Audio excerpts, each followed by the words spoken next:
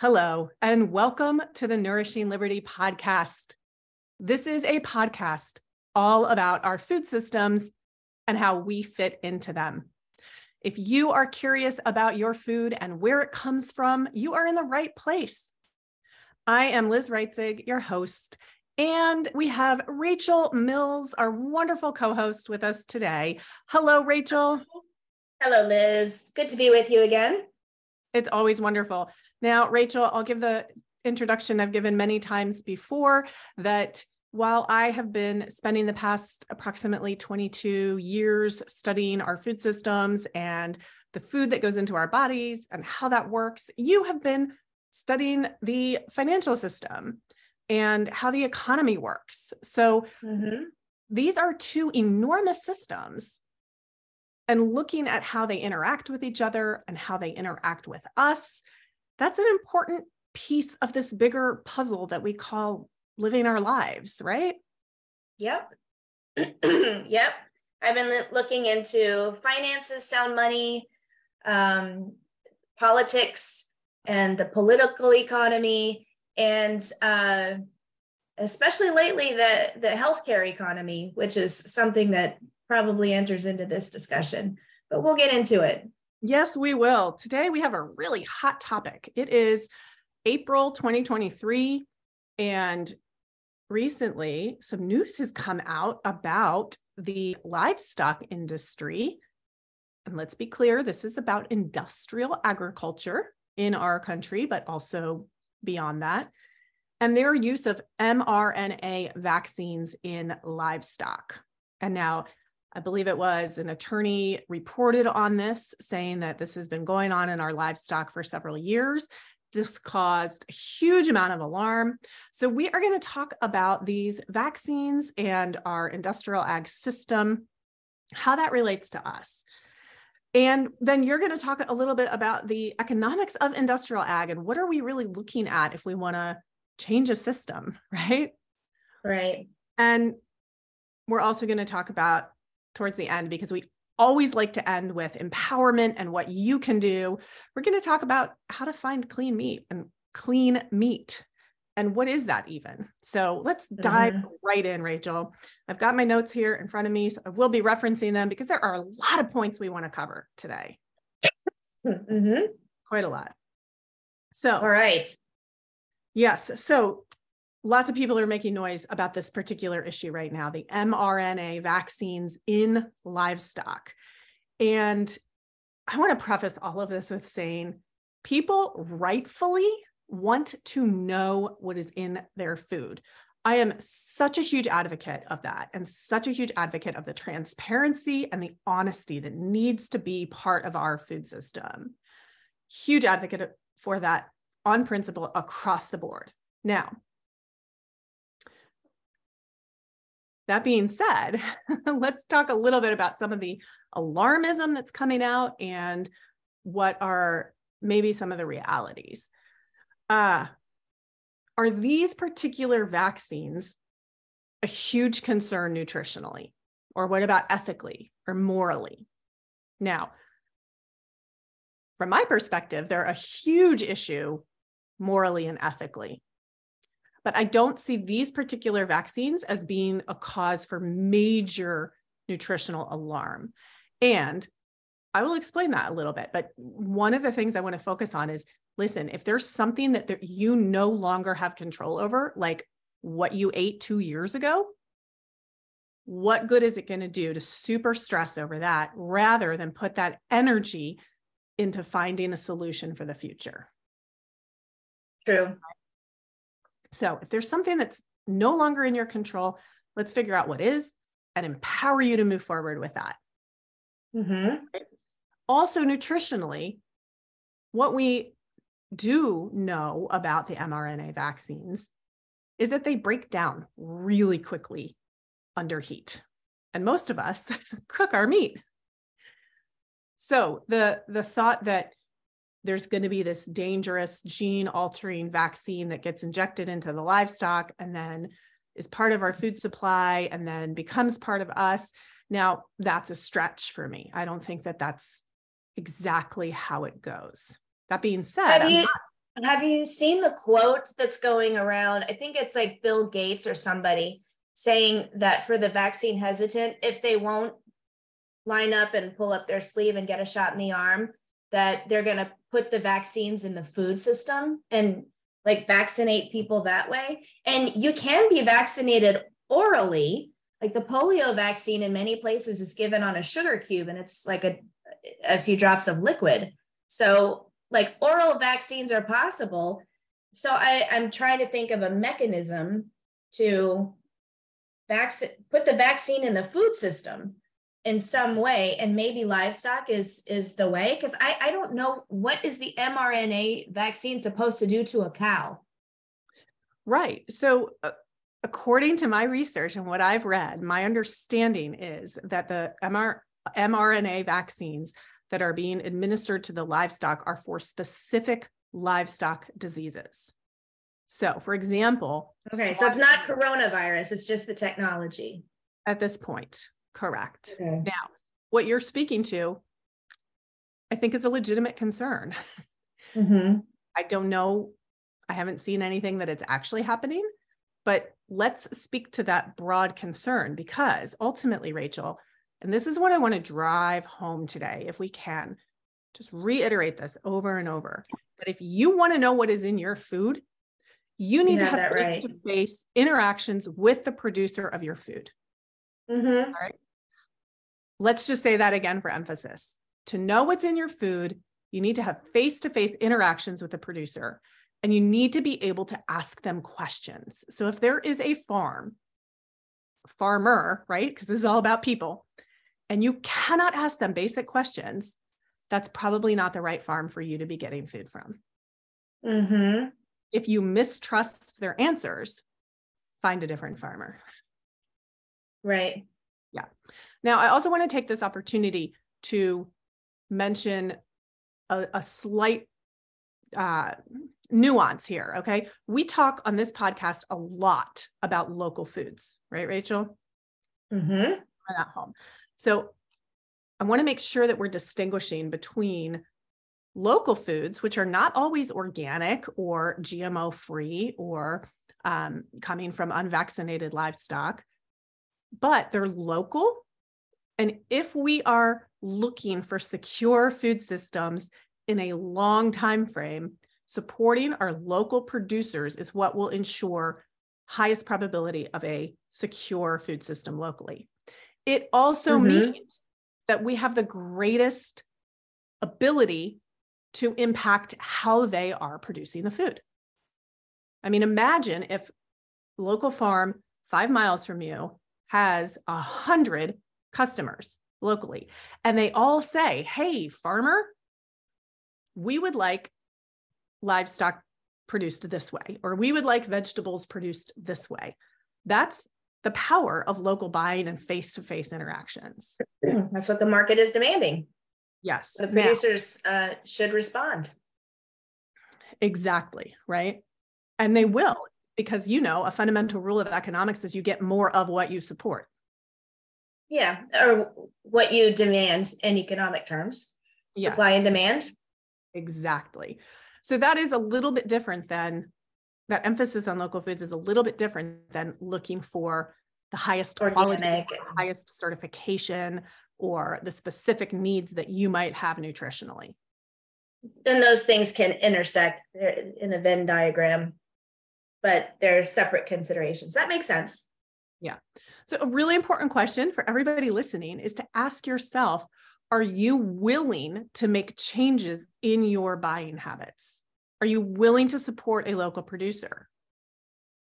All right. The broad scope, well, returning back to the viral videos and the viral comments about the mRNA vaccines in our livestock, I have not seen solutions offered other than there's a bill in Missouri that requires labeling of genetically modified foods.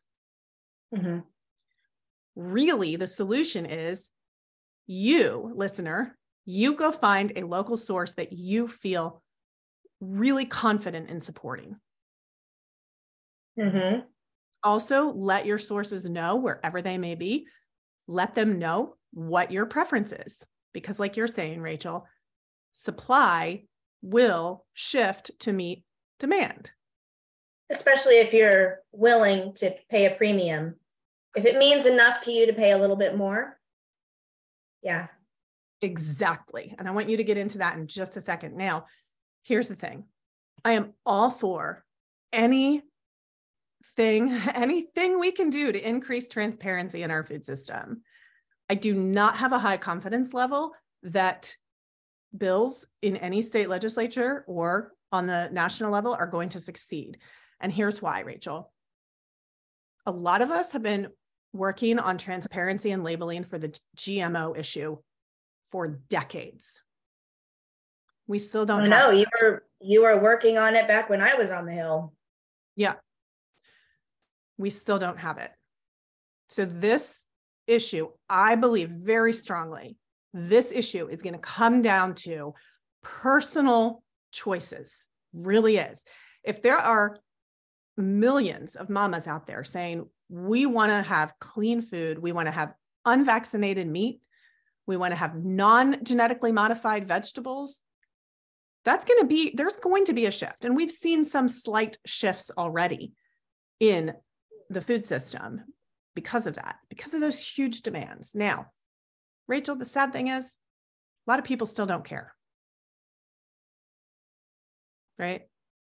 Yeah. Until that wave becomes so much stronger, I don't think we have a good chance at all to shift this politically. I think our power is in the marketplace. And Rachel, this is where you have so much expertise and so much ability to simplify these issues and make them easy to understand. So can you tell us, what does it take to shift a market besides the change in ideas? What does it take in terms of people's willingness to increase their budget in a certain way, decrease it in a certain way? What does it mean to take funding away from things? I think this is where we should get into a conversation about Maslow's hierarchy of needs. You know about that? I'm going to Google on that right now, so I have it in front of me. I mean, if you're wondering why people don't care, I mean, in a rough economy, and an economy that's worse than official numbers are reporting, people are more concerned about surviving than, particular, quality things that they might ask for in their food. I mean, unfortunately, if you're living paycheck to paycheck and just barely surviving, you're not going to go out and get organic. And the SNAP benefits, I think have there's been some work done. Like, you can use your SNAP benefits, your food stamps, at the farmers market. I've seen. I went last weekend, and it's just lovely. I love the farmers market, and I spent a lot of money on a local dairy producer. Got some raw milk for my pets. And I got some butter. Some butter finally made from raw milk, and some raw cheese. And anyway, eggs, I gave them a lot of money. But anyway, that's more difficult for a lot of people. And the people who can prioritize it should prioritize it. And that shifts the window a little bit. But I mean, when we have a lot of people that are in the bottom income levels, unfortunately, the economics of that mean that there's a lot of people to feed. And that's why we have the industrial farming that's kind of on a mass scale. It's somewhat a matter of survival, but we have to walk back from that, and I guess, I mean, this is easier said than done, but in order to shift that, I think our economy has to be healthier in general. And part of that is sound money, and you're speaking to a precious metals person, but I mean, right now, the money is so toxically overprinted and, like thrown out of a helicopter at people chasing the same amount of goods. We have to produce the kinds of goods that is sustainable, and people have to be paid a sustainable wage, and all of that sounds very difficult in this economic environment. But if we had sound money where you don't have inflation, you don't have prices going insane, you don't have jackpots full of money going off to Ukraine, and all this government spending on stuff that makes no sense, money laundering, then your money is more reliable and sound, and you can imagine an economy that's on sound footing, on its weights and measures, as is said in the Bible, and it's just better for everyone. But in a toxic currency environment like we have right now and have had since, frankly, 1913, you have a lot of people that are just trying to survive. And so it's a very difficult case that we make to try to get somebody who's just surviving on baked beans and mac and cheese to care about organic and locally grown things. It's a tough sell. Yeah, it is a tough sell. But from my perspective, I think honest, sound money and just a more responsible fiscal government, I think that's a huge part of the solution, because then you don't have as many people starving, right, or close to poverty or in poverty. I think that's yeah. Let me flip the question around and get a different perspective from you, because I agree with you on that hierarchy of needs.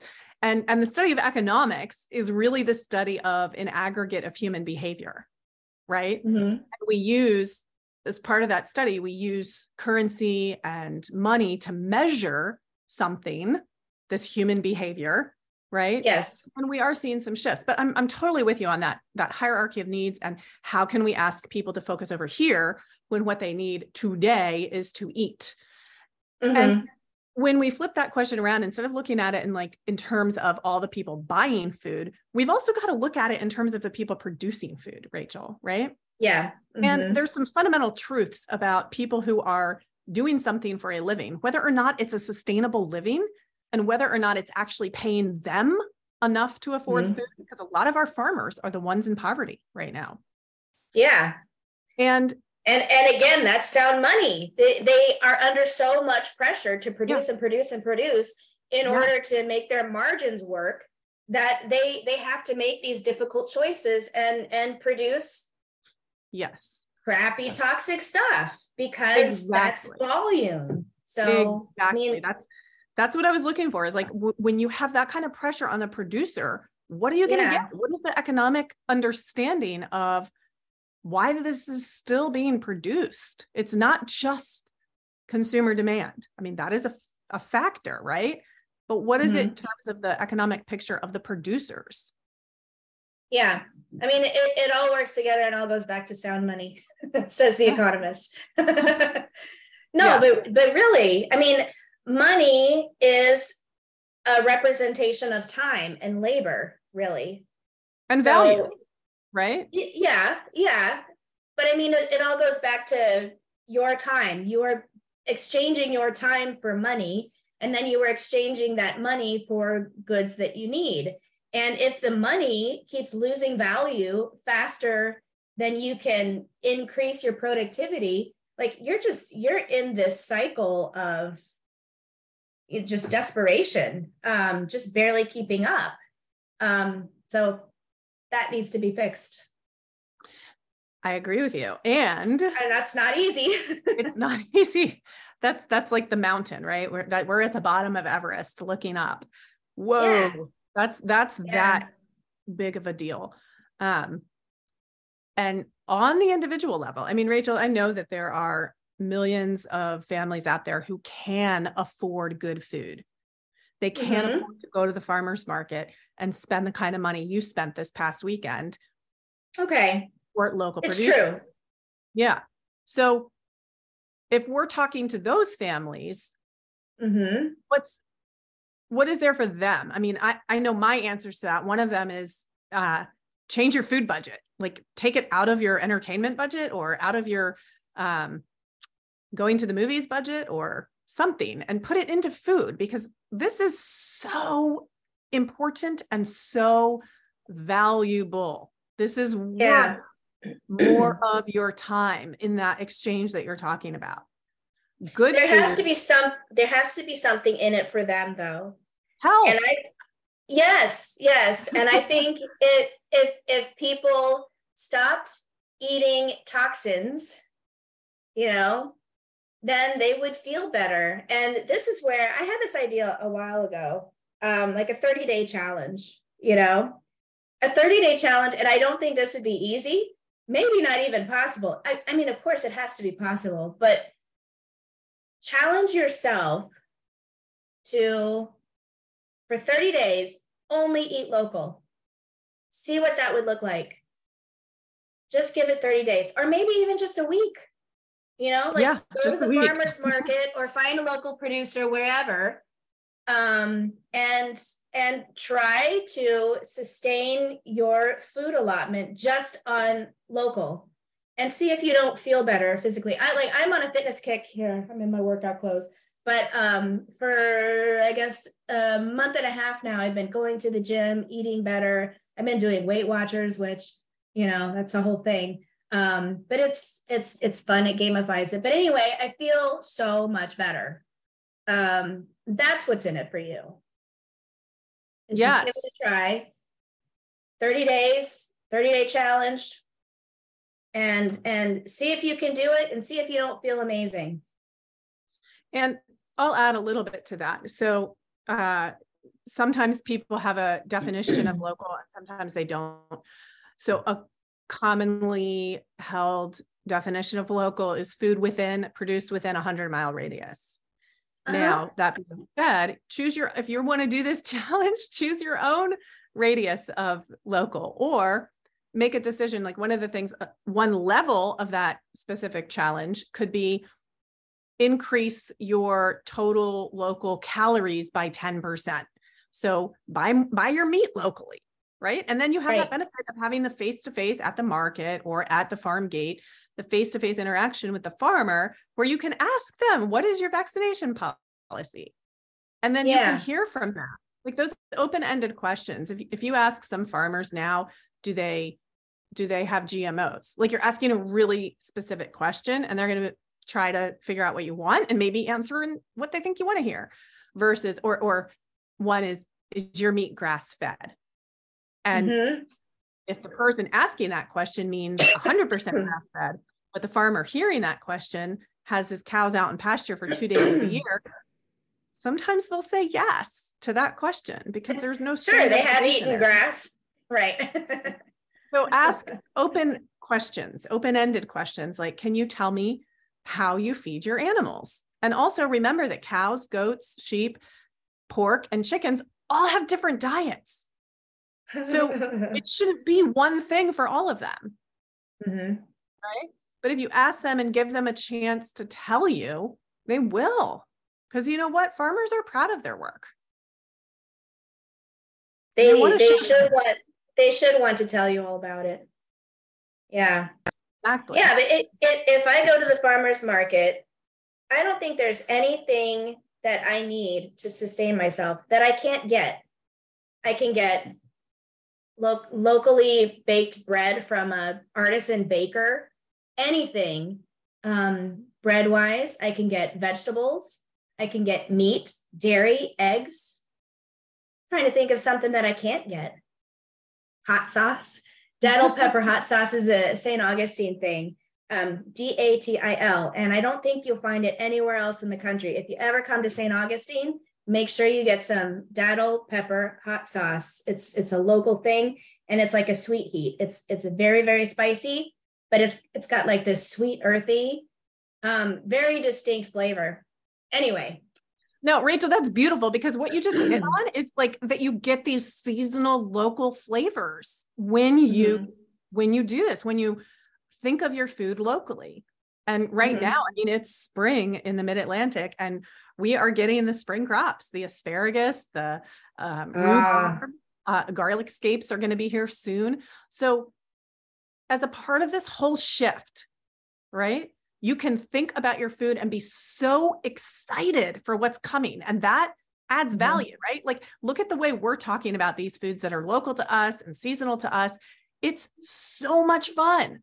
So not only do you get to steer completely away from mRNA vaccines in your livestock, it opens up this whole new world of food and tastes and seasonality and nutrition and feeling great and having fun cooking. I have a question for you. Yeah. Because what we were talking about just now brought to mind this awesome restaurant that we have in St. Augustine called the Floridian in downtown in the historic district of St. Augustine. And it's all locally sourced, farm to table stuff. Do you have feelings about farm to table and that label that a lot of restaurants are using these days? Because that's a great restaurant.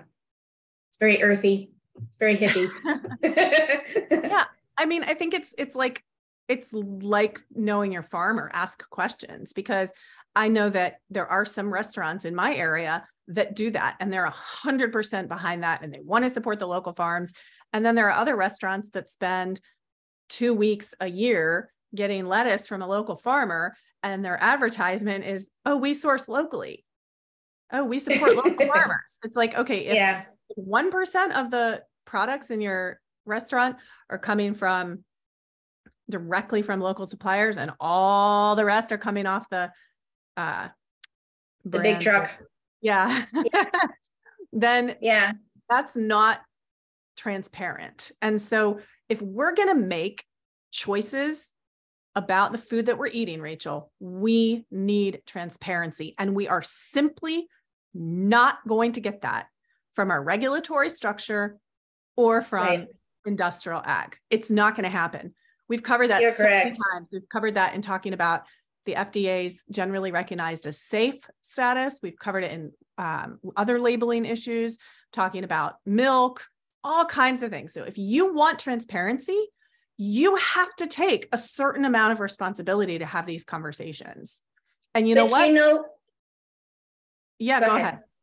I was going to say, politically, where we do have to be careful, and I think you probably agree, is defensiveness, being on the defensive end of regulations that come down on farmers that, you know, dictate certain ways of farming and producing food that we might not like, that we have to protect against. In other words, maybe they won't dictate that labeling has to be transparent, but they sure as well dictate that you've got to pasteurize your milk and you got to do this and this and this. And, you know, I can envision where they might require that you vaccinate your herd a certain way. I think that is a requirement in a lot of places. So there's not the option to not do those things.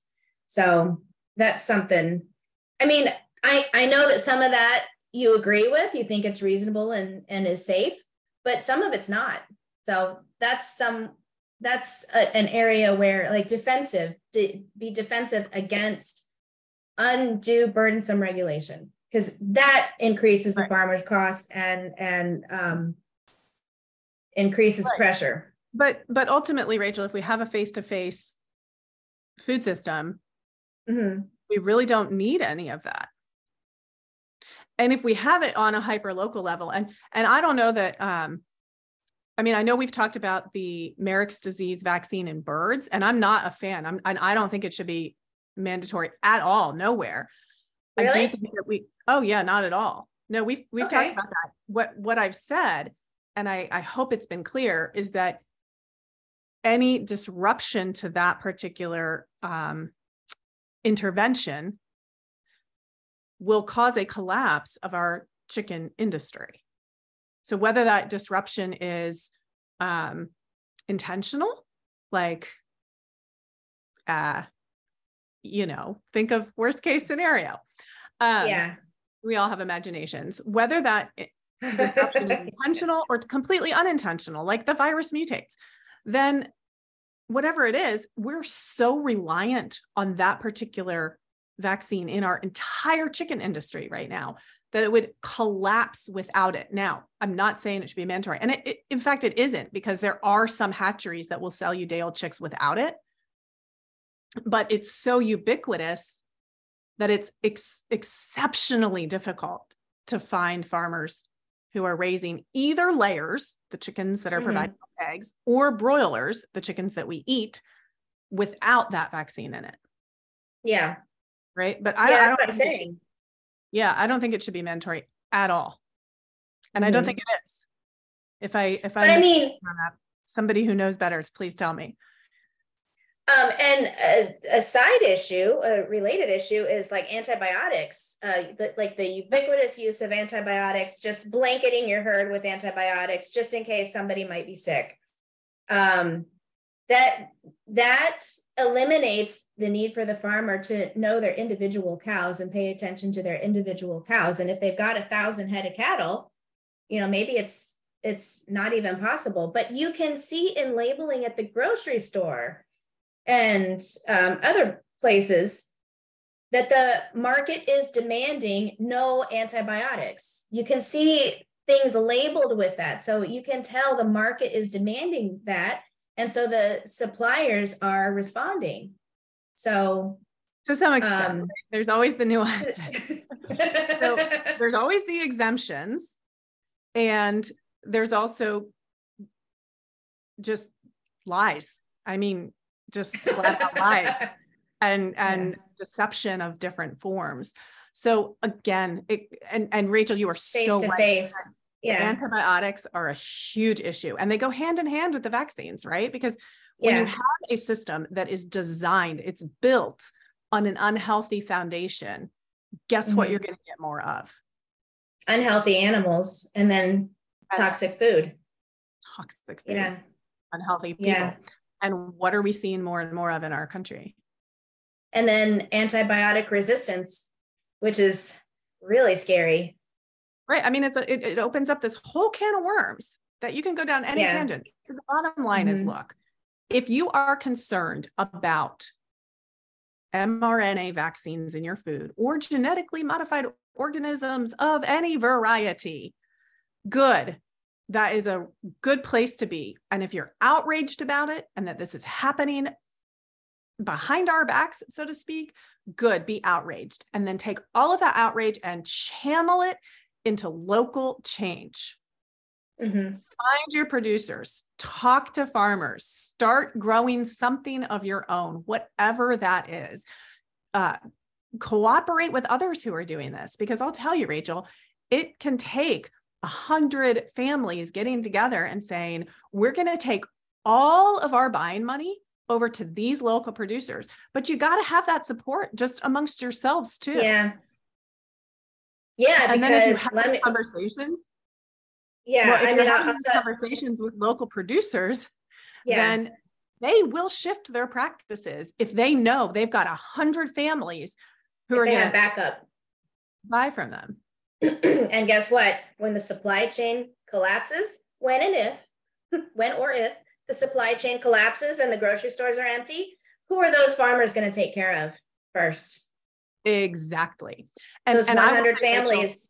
There are working models of this all around our country. So yes, it works, and it works amazingly. And you know what? People are joyful, connected. We're taking away people's isolation, right? When they have a community. And when the farmer knows, especially the farmers who have the land and have the ability to transition from industrial ag to sustainable ag, that's such a blessing. And look at what it does to that pocket of the community. And then you get the families who are supporting that. I mean, it just ripples. I wonder what that does to cancer rates. There I am with my conspiracy theory. Which is what I said, I wonder what that does to cancer rates when you stop eating. Yeah. Well, all we have on that, Rachel, is anecdotal stories. Right. Well, that's because the people that would fund the studies are not interested. You don't find what you're not looking for. Yeah. Well, for those listening, look for those stories and listen to those stories, because person to person is still really powerful. Yeah, it is data. It's not a randomized controlled study, peer-reviewed journal, but that's not the only kind of data out there. And us humans, we've relied on stories and discussion, hearing about each other for our entire history. So, you know, there was science back before randomized controlled studies and peer-reviewed journals. There was science before that. What? No, it's true. To go off on a tiny little tangent here, when my children were really young, we had this beautiful book. It was called "You Are an Artist," and it was so wonderful. It was so inspiring, and it said, "You are an artist if you are curious about the shape of a seashell. You are an artist if you gaze at the sunset." I'm probably not remembering all of the details, but I think about that all the time, and it's like, what is science and what is a scientist? It's people who are curious and ask questions, and then start to uncover those questions. Yep. That's what it is. I mean, yes, there's a scientific method and there's all kinds of ways to approach that, but it starts with asking questions. So if you are one of those question askers, yay, keep asking questions and keep pursuing those answers. And I like how you say ask open-ended questions. In other words, don't ask, are your cows grass-fed? Ask, how are your cows fed? And let them tell you. Yep, exactly. Rather than just yes, no, because that, like you said, that can be deceptive. And you know what, Rachel, any day I would rather support and buy from a farmer who looks me in the eye and says, you know what, they're mostly grass-fed, but I get some corn and feed them corn in the winter, than a farmer who looks at me and lies and says, yeah, they're grass-fed. And then I find out later that they buy those cows at auction and put them on pasture for 2 weeks and then send them to the butcher and tell everybody they're grass-fed. Because if you don't they have eaten a blade of grass. Yeah. Cool. Where are we? We have anything else for today? I think it's just the last segment of where do you find clean meat? Oh. So let's say you're somebody who doesn't want the mRNA vaccines in your animals, but hey, the other vaccines you're not going to ask about. You can talk to farmers about it. And where you find the farmers, here are a few suggestions. You can look, I mean, Google is such a great tool, right? Or whatever search engine you use. So find local farmers near you, find the farmers markets, and then find out if they're producer only markets or if there's some mix in there. Go to the markets, talk to the farmers, ask other people you know, where are they getting their meat? Find out, have these conversations, but pursue it until you find a source you like. There's also online tools like 1000ecofarms.com. That's a mappable, searchable engine for local farms near you. Yep. Wow. And they do ask for farmers to keep them standard. So you should have some sense of what you're looking at before you start having those conversations. Farmers markets are actually a really great tool. And you know what, Rachel? Most state level ag departments will have resources about where to find local producers as well. And most of our states, part of the ag department there is dedicated to supporting smaller scale farms. So they're out there and they are waiting for you to show up. Show up then. Show up, ask questions, be curious, and find a source that works for you, where the farmer is answering your questions and those questions match your needs. Because we really 1000ecofarms.com. Yes. And Rachel, even if we're not going to turn this whole ship around overnight, we can build a separate concurrent system of local producers, small scale farming, food security in our communities. We can do that. And this is how you connect, you support, you ask questions, you cooperate, and participate. Nice. Yeah. Good tips. I'm going to look that up. It sounds oversimplified, but it's not. It does, however, take effort.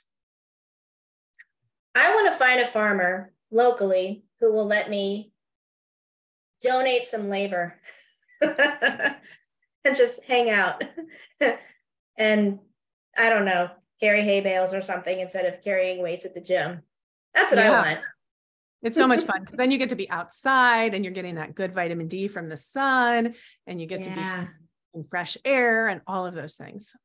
Get exercise. Yes. Rachel, I've been athletic my whole life. I love being athletic. And let me tell you, my farmer friends just run circles around me. And, you know, sometimes I go out to help and I'm like, I just cannot even understand this gap in ability. But on the other hand, it's like CrossFit. It's like your own little CrossFit gym, except it grows food. Exactly. Yep. Yeah. Well, nice. Yes, the farmers, they are doing a lot of good work. Yeah. So, all right. We know where that leaves us. Yep. Eat for health. Know your neighbor. And grow some food. Yeah. Until next time. Until next time. Thank you.